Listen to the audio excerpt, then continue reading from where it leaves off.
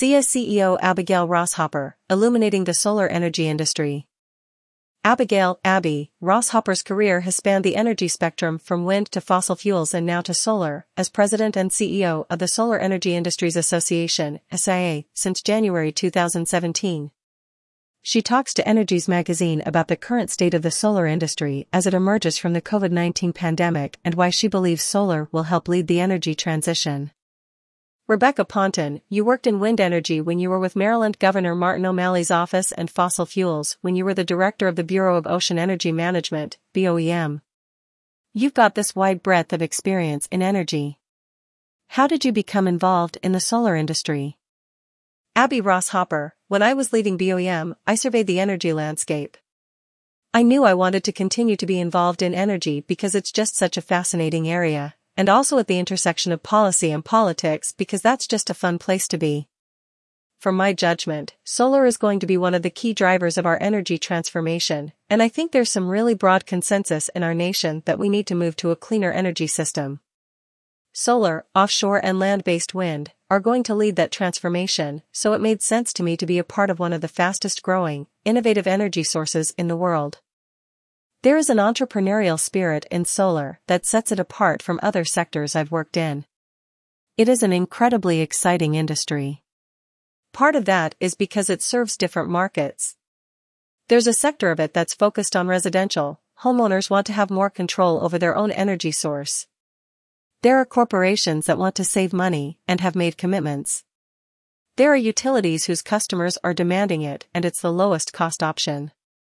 So, there are all of these different segments and customer bases, and that means it's really a dynamic industry. SEIA CEO Abby Hopper and team joined Secretary of Energy Jennifer Granholm and Senator Van Hollen, DMD, far left, to launch Solar App Plus and discuss clean energy infrastructure, October 2021. Photo courtesy of SEIA. RP, what role is solar going to play in the energy transition? Quite simply, solar is going to lead the transition to a clean energy economy. If we look back over the last 5 years or so, solar was either the number 1 or number 2 source of new electricity generation. What's actually being built now? What are investors investing in? Solar. That's only going to increase as more investment from public and private sources help lower costs and improve technological development across the industry. Forecasts show that our growth trajectory remains uncertain due to the unprecedented supply chain challenges, trade disruptions, and delays on legislation. In order for solar to lead the energy transition, we need smart policies like a long-term extension of the solar investment tax credit and investments in U.S. manufacturing. In addition, new forecasts show that installations will increase by 66% over the next decade if policymakers get these investments across the finish line. RP, what do you feel is the biggest obstacle, then, to solar being more widespread? One is really around the disruptive nature of solar. If we think about the market rules and the utility construct that have been in place for a very long time, they were set up for large power plants that only distributed energy from the power plant to the consumer. Obviously, a lot of our distributed generation requires two-way flow. So, the system itself can be challenged, but also the market rules. We have tons of big power plants that deliver from a large power plant to the customer, but the rules around access to the market, access to interconnection, and what we can bid on in the wholesale markets, were also written when solar didn't really exist. They were written for fossil fuels. And so, we spend a lot of time in the regulatory space, making sure that the marketplace that we operate in is cognizant of our technology, and we can compete there. That's one thing, evolving both the actual system, the business model, and the regulatory and policy framework, to reflect this new technology. And the second thing I would say is our prices. The price of solar dropped so dramatically over the last several years. Now, unfortunately, we're seeing that trend reverse. In 2021, utility-scale solar prices increased as much as 18% due to all the challenges facing the industry. In the face of global supply uncertainty, we must scale up clean energy production and reduce our dependence on hostile nations for our energy needs. That's why we need long-term policy certainty now more than ever. On September 9, 2021, Standard Solar and SEIA hosted U.S. Senator Chris Van Hollen, DMD, and Senator Ben Cardin, DMD, and other government and industry leaders for a site visit and guided tour of the Shepherd's Mill Community Solar Project in Union Bridge, Maryland. Photo courtesy of ACA. RP, would you say the biggest misperception about solar is price and affordability? I would. Also, I live in the world of politics. There is a misperception that solar is a Democratic, with a big D, party issue. Several years ago, we looked at where solar is built in the country by congressional district, and it was about half Republican, half Democratic districts.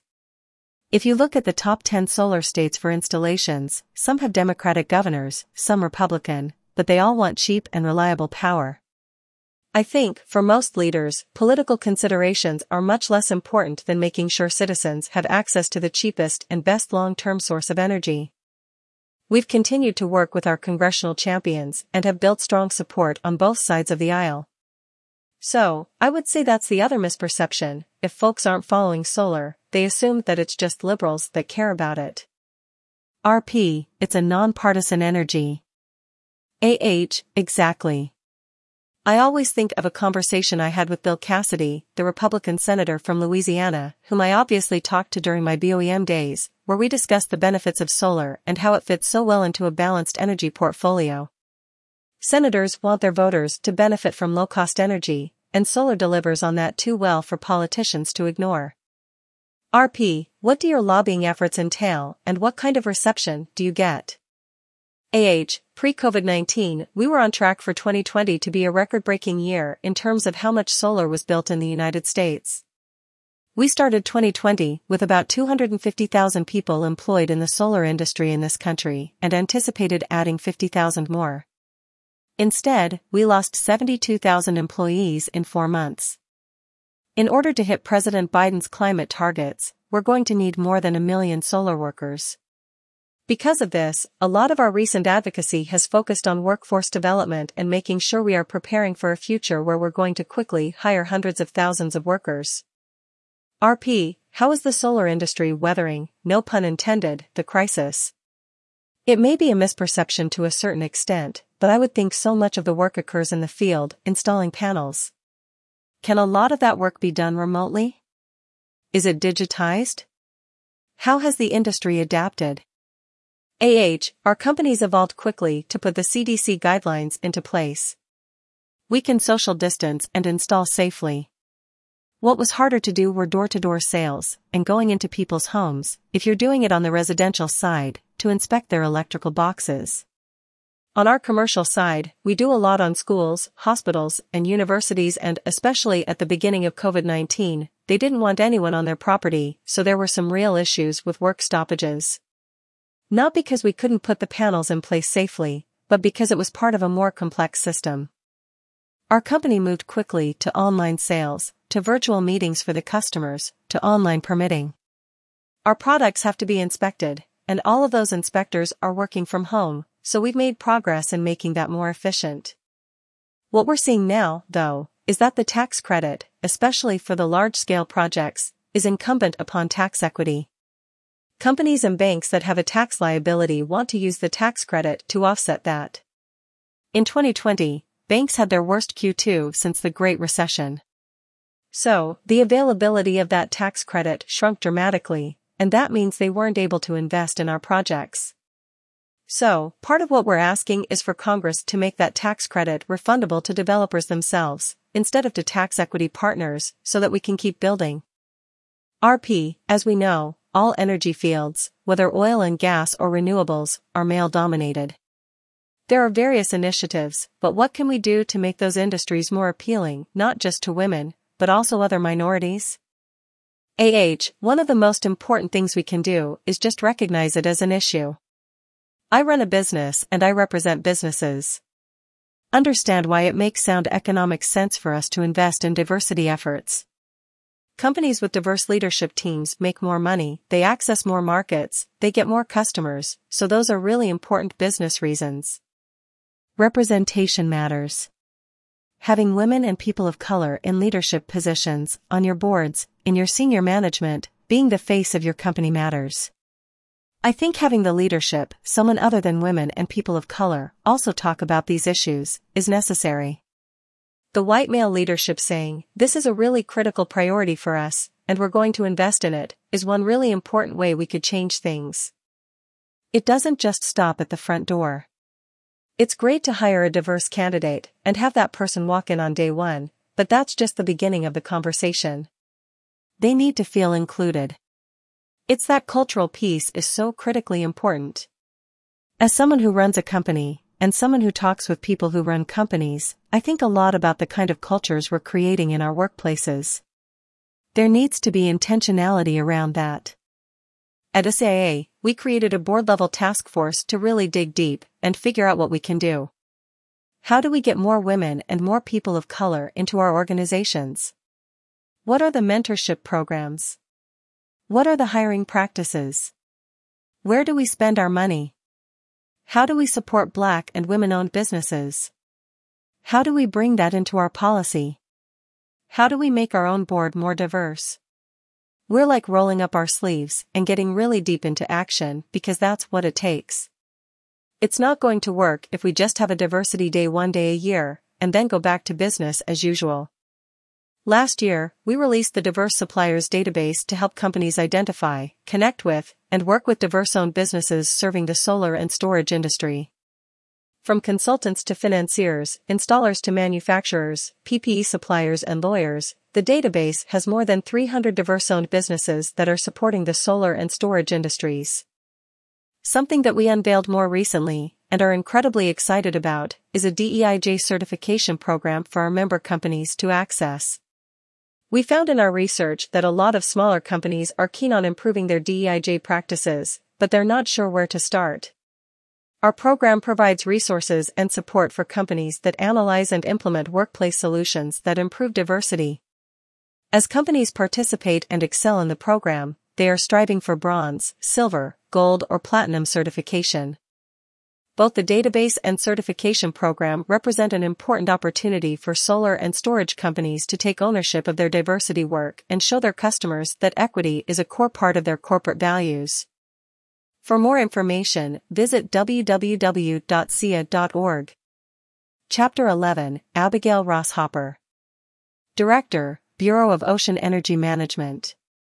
Abigail Ross Hopper was named the first female director of the Bureau of Ocean Energy Management, BOEM, in 2015 and served in that capacity until 2017 when she became the first woman president and CEO of the Solar Energy Industries Association, SIA.